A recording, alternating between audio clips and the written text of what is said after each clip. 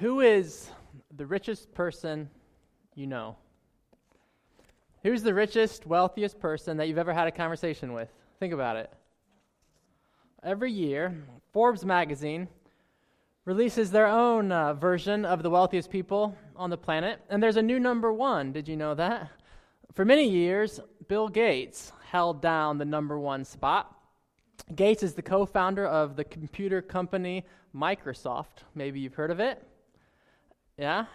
And he's worth, does anybody know how much he's worth? A couple dollars. He's worth $97 billion, according to Forbes. Now picture this.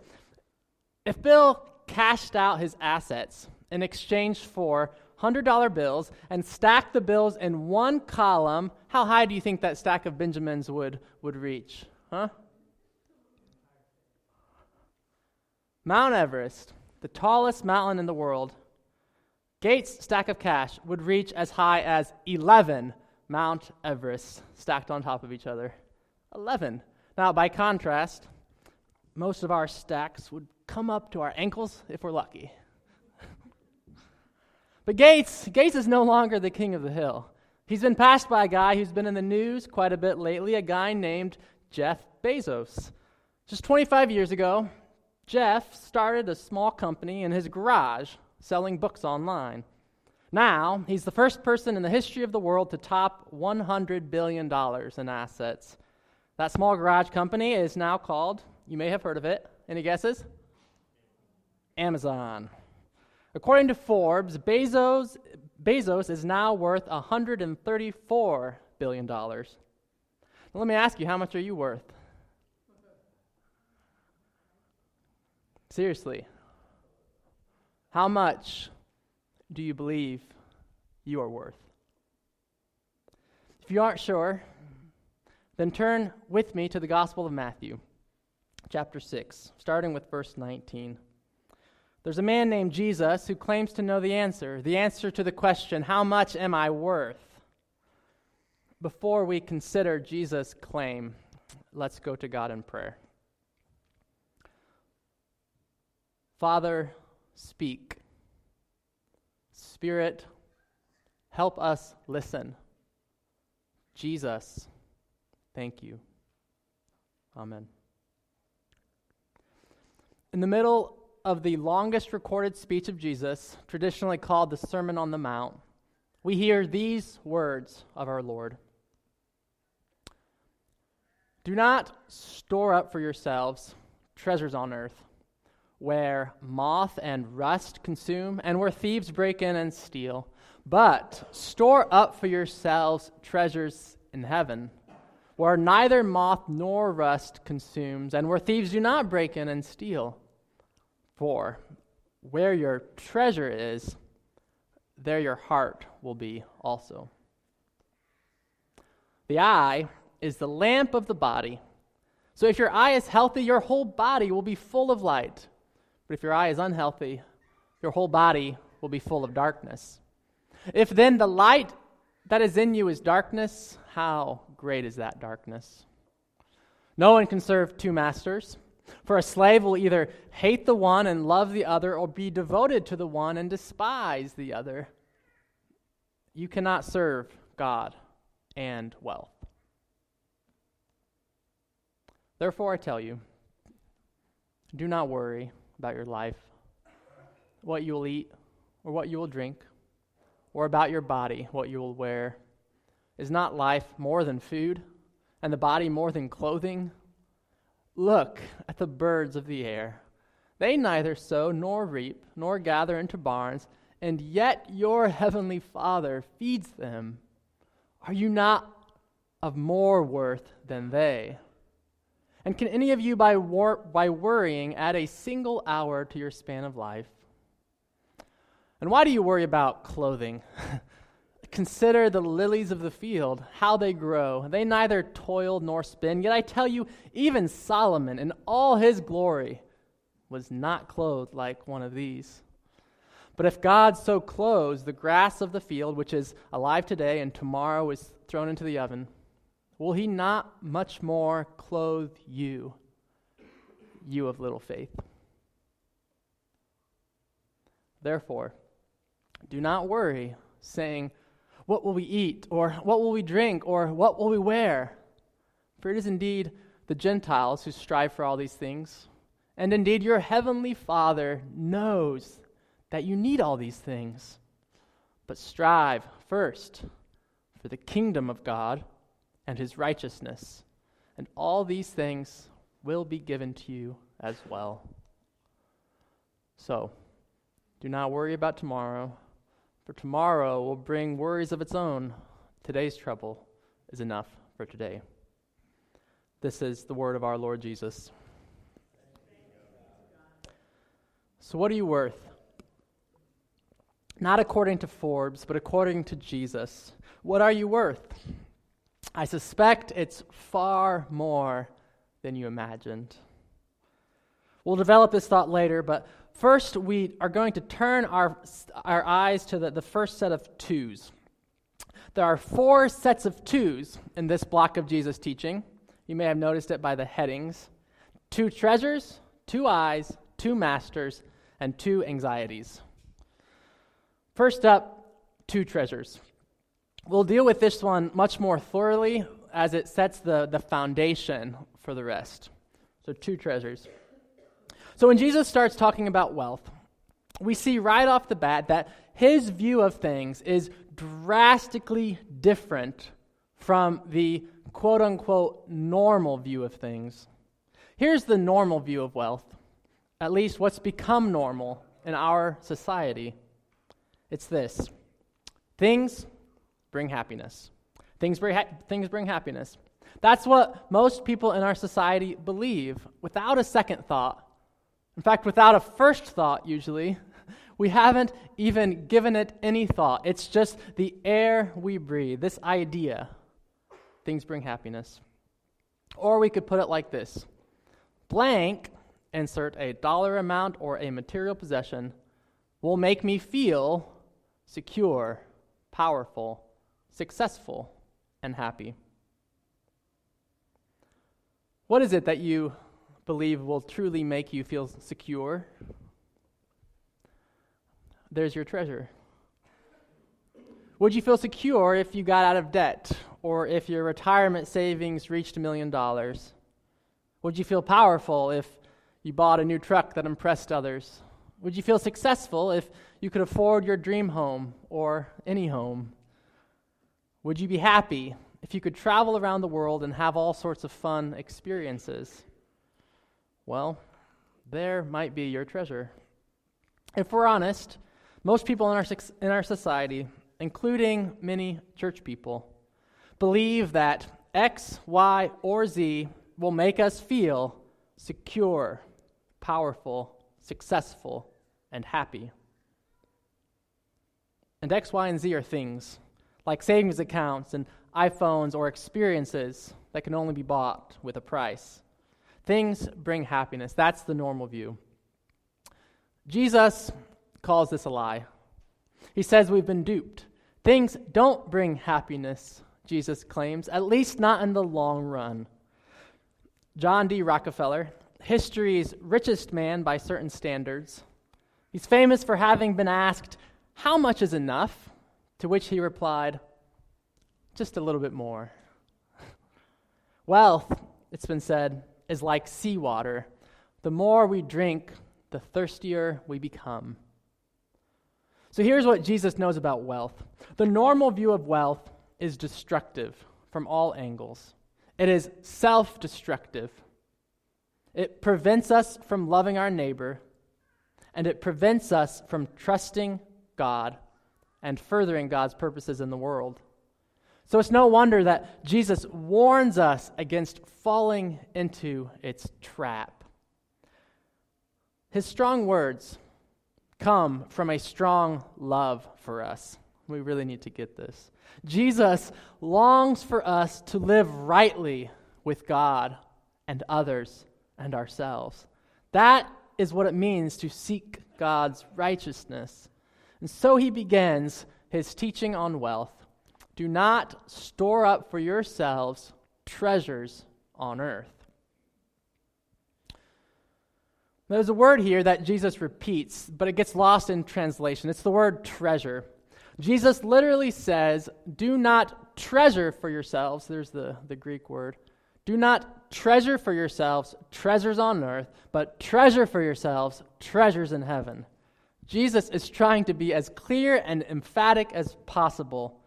Earthly things, earthly treasures aren't worth treasuring, but heavenly things, the things of God, are. Again, Jesus' belief could not be further from the normal view of things in Western society. So how can we be confident that Jesus is right and our society is not? We can be confident in Jesus' view because he knows better than anyone else the true nature of human beings. In particular, Jesus knows how our hearts work in relation to stuff. You've heard of laws, you've heard of the laws of nature, like gravity, right? Well, Jesus knows about spiritual laws, and here's a most basic one. Where your treasure is, there your heart will be also. Say that with me. Where your treasure is, there your heart will be also. Basic spiritual principle. The order is important. Your heart follows your treasure, not the other way around. You want to know where your heart is, spiritually speaking? It will be located wherever your treasure lies. This is a basic spiritual law that Jesus names. So let me ask you, where is your heart? Where is your heart? To find out, we need to go on a little treasure hunt. Let's go find our hearts by looking for our treasures. First, a definition so that we're all on the same page. What is a treasure exactly? Here's how Dallas Willard defines it, and he practiced what he preached. Treasures are things we try to keep because of a value we place upon them. Everyone has treasures. This is an essential part of what it is to be human. We reveal what our treasures are by what we try to protect, secure, and keep. So what do you treasure? What do you try to protect at all costs? What are you terrified of losing? Where do you make your largest investments? The investments of time, energy, money. What are you clinging to for dear life? Friends, Jesus wants us to know the basic spiritual law at work in our hearts. Where your treasure is, there your heart will be also. If you're still having a hard time figuring out what your treasure is, here's one example. Many of us in America, we treasure our houses. We don't just enjoy them for their usefulness and beauty, giving thanks to God for them. That would be proper. But we don't leave it there. We go further. We treasure them in our hearts. We obsess about them. The unending supply of home improvement shows in recent years have only stirred up this passion for our homes to an unhealthy degree. I'm going to tick some people off here. Sorry about that. We want more home than what we have, which is greed. We want what others have, which is envy.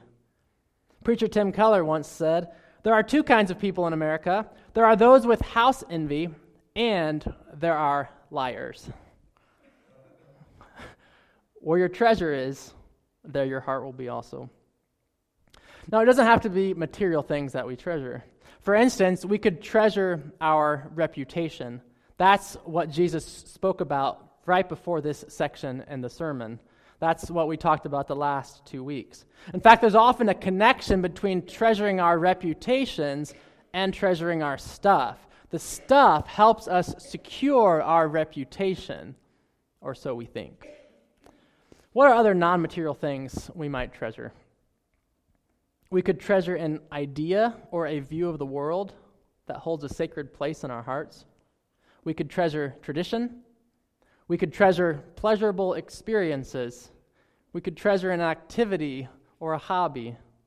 or we could treasure our relationship to another person, or we could treasure God. Where your treasure is, there your heart will be also.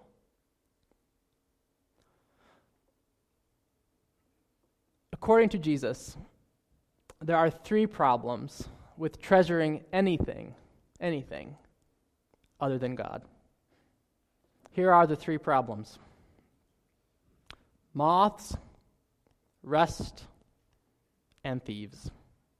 And they all lead to greater anxiety and worry in our lives. Moths represent the corrosion of nature. Nature eating away our material possessions. It doesn't have to be a moth. It could be a tornado or a fire or a flood. The fact is, if we treasure anything material, then our treasures are susceptible to destruction by forces of nature out of our control. The end result is anxiety over what we might lose. Then there's rust. Rust represents the corrosion of time. Over time, material possessions like my 15-year-old car lose value. Look at that beauty right there, the 2004 Pontiac Vibe. But over time, they're not so beautiful, and eventually they stop working. I'm crossing my fingers for another 5 years. I'm trying to stay in the good graces of Steve Kantz. Where are you, Steve? I told you I was going to give you a shout out. My mechanic. The fact is, if we treasure anything material, then it's at risk of destruction by just the sheer passing of time. When our treasure has a shelf life, it'll make us more and more anxious as time moves on. Well, not financial investments, you might say. Those grow over time, and then I can pass on my wealth to my children. True. And don't get me wrong, you should save. There's a biblical proverb about ants storing up food for the winter, and that is commended to us. We, too, should be wise stewards of our money. And Paul urges us to provide for one's own family. But there's still a danger here. The danger lies in the fact that greed and envy and the love of money are just so normal in our culture. For example, how much is ever enough? And at what cost to my neighbor who is starving right now? Now, Martin Luther and St. Augustine, they had strong words to say against this temptation to suggest that, well, I'm just providing for my children. Luther says this, he says, "See to it that greed does not take you in with a sweet suggestion and lovely deception like this, that you intend to advance yourself or your children into a higher social position. The more you get, the more you will want, and you will always be aiming for something higher and better. No one is satisfied with his position in life." So here again we come to the place of worry, from which Jesus wishes to free us. This leads us to the 3rd problem, the problem of thieves. For those who aren't familiar with Dora the Explorer, that right there is who? Is Rhett in the building? He's back there. Oh, come on. That's Swiper the Fox. You better watch out for Swiper. In fact, as the reader, you have the power to stop him. All you have to do is say, "Swiper, no swiping." Seriously, say it with me. "Swiper, no swiping." Just trying to keep things relevant for our toddlers in the house, okay? This is our lives. Jesus brings up this 3rd problem of thieves as a way of representing the corruption of humanity. That is to say, humans have an unfailing tendency of messing things up, save for the grace of God. No one knows what the world economy will be like in 25 years. Economists assume it'll go up and it'll go down. But over time, it'll go a lot more up than down, just like in the past. And even if they're right, and I hope they are, there's still the issue of eternity and our hearts. If the primary goal in life is to secure my family's livelihood through financial savvy, it may just be at the risk of losing what matters most. Or in Jesus' own words, whoever tries to make his life secure will lose it, and whoever loses his life will preserve it. Okay, Jesus, enough already. Then what am I supposed to do? Am I just supposed to sell everything I have and give to the poor? Maybe.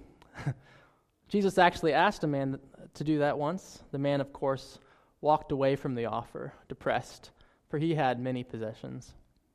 But for most of us, I suspect the response Jesus is looking for is found in the positive alternative he offers in our passage. Don't store up for yourselves treasures on earth. That's the negative. But there's a positive. Here's what you should do. Store up for yourselves treasures in heaven. Or to put it literally, treasure for yourselves treasures in heaven.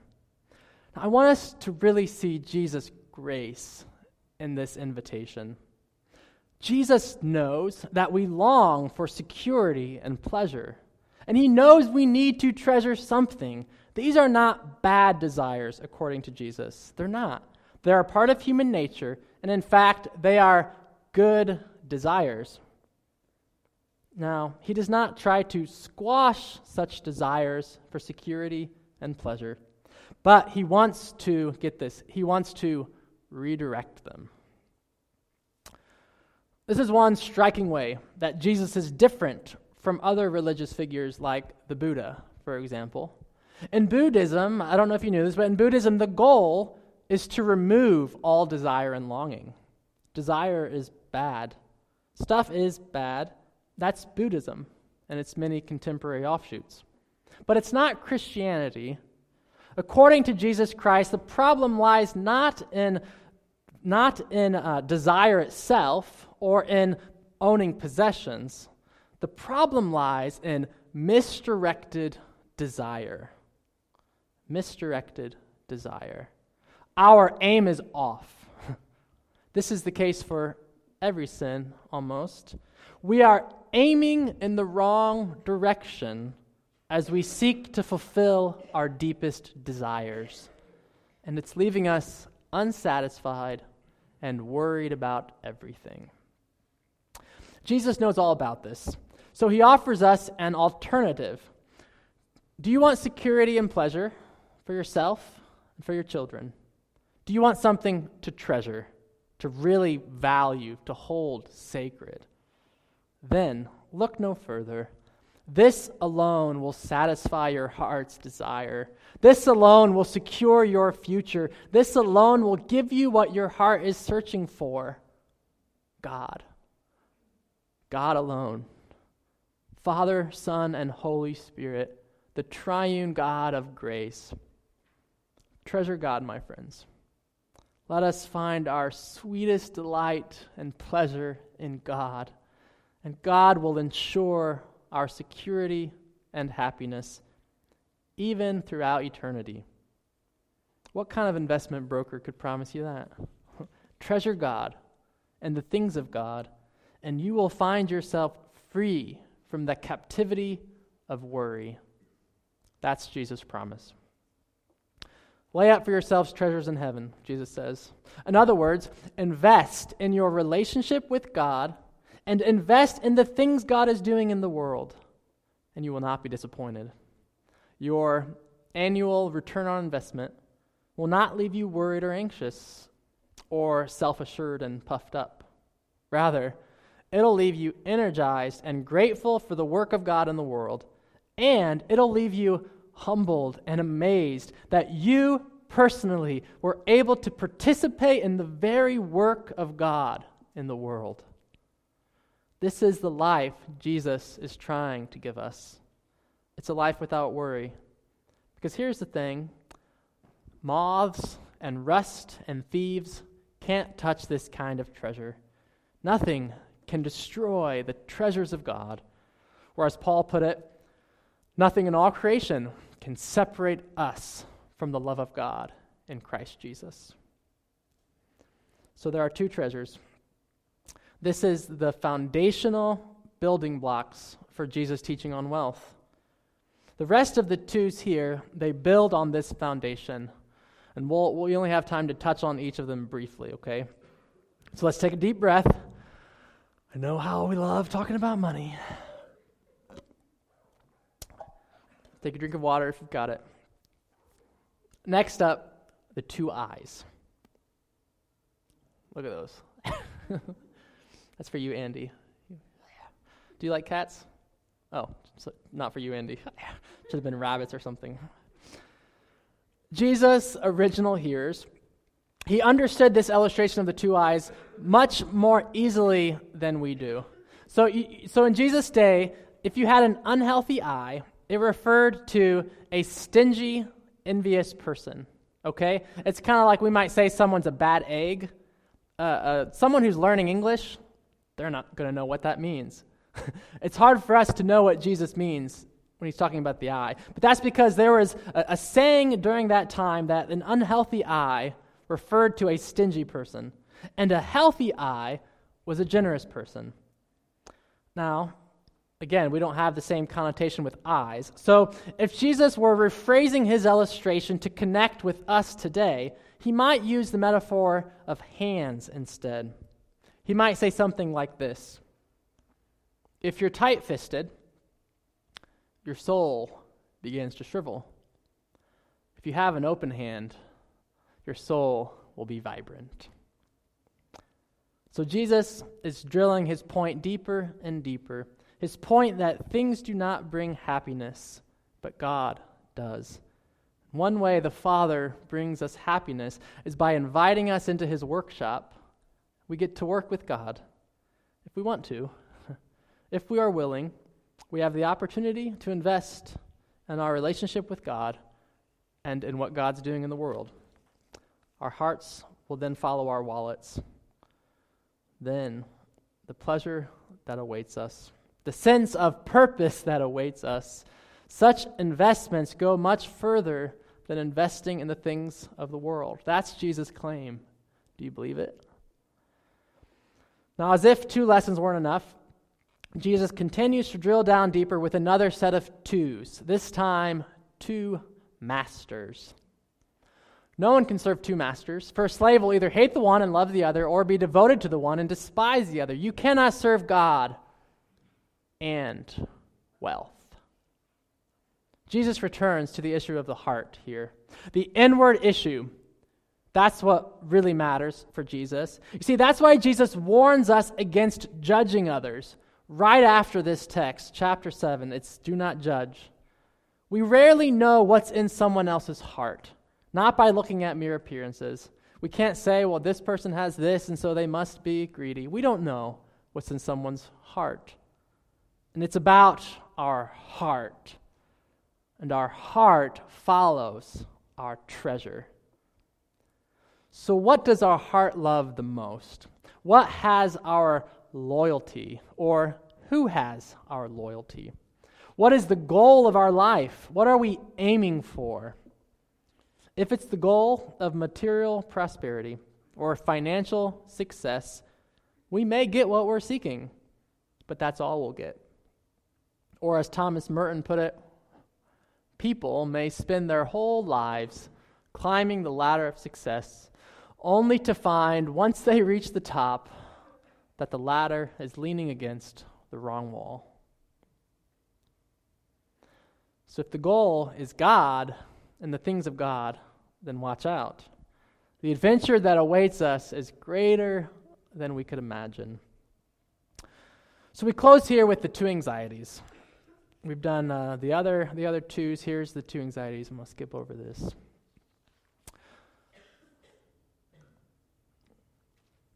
Jesus moves to the anxiety question because it's tied to the money question.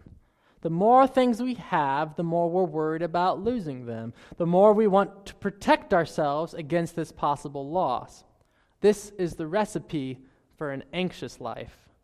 Far too many Christians are eating it up. But Jesus says, do not worry about your life, specifically about money, possessions, and securing your future. Now, these words are meant to bring us comfort, not meant to make us feel guilty. The intent of what Jesus is saying is this: you don't have to worry about your life. Why? Because your Father in heaven will take care of you. This is a comforting command. We don't have time to unpack the fullness of these 10 verses. So suffice it to draw out 2 promises that are found within them. Just 2 promises for now. The first promise speaks to our worth. How much are you worth? Remember I asked you that earlier? Did you come up with a figure? How much are you worth? Here's Jesus' answer. You're worth dying for. Look at the birds. Free and unfettered. Not tied down to a job description. Careless in the care of God. You are worth far more than the birds.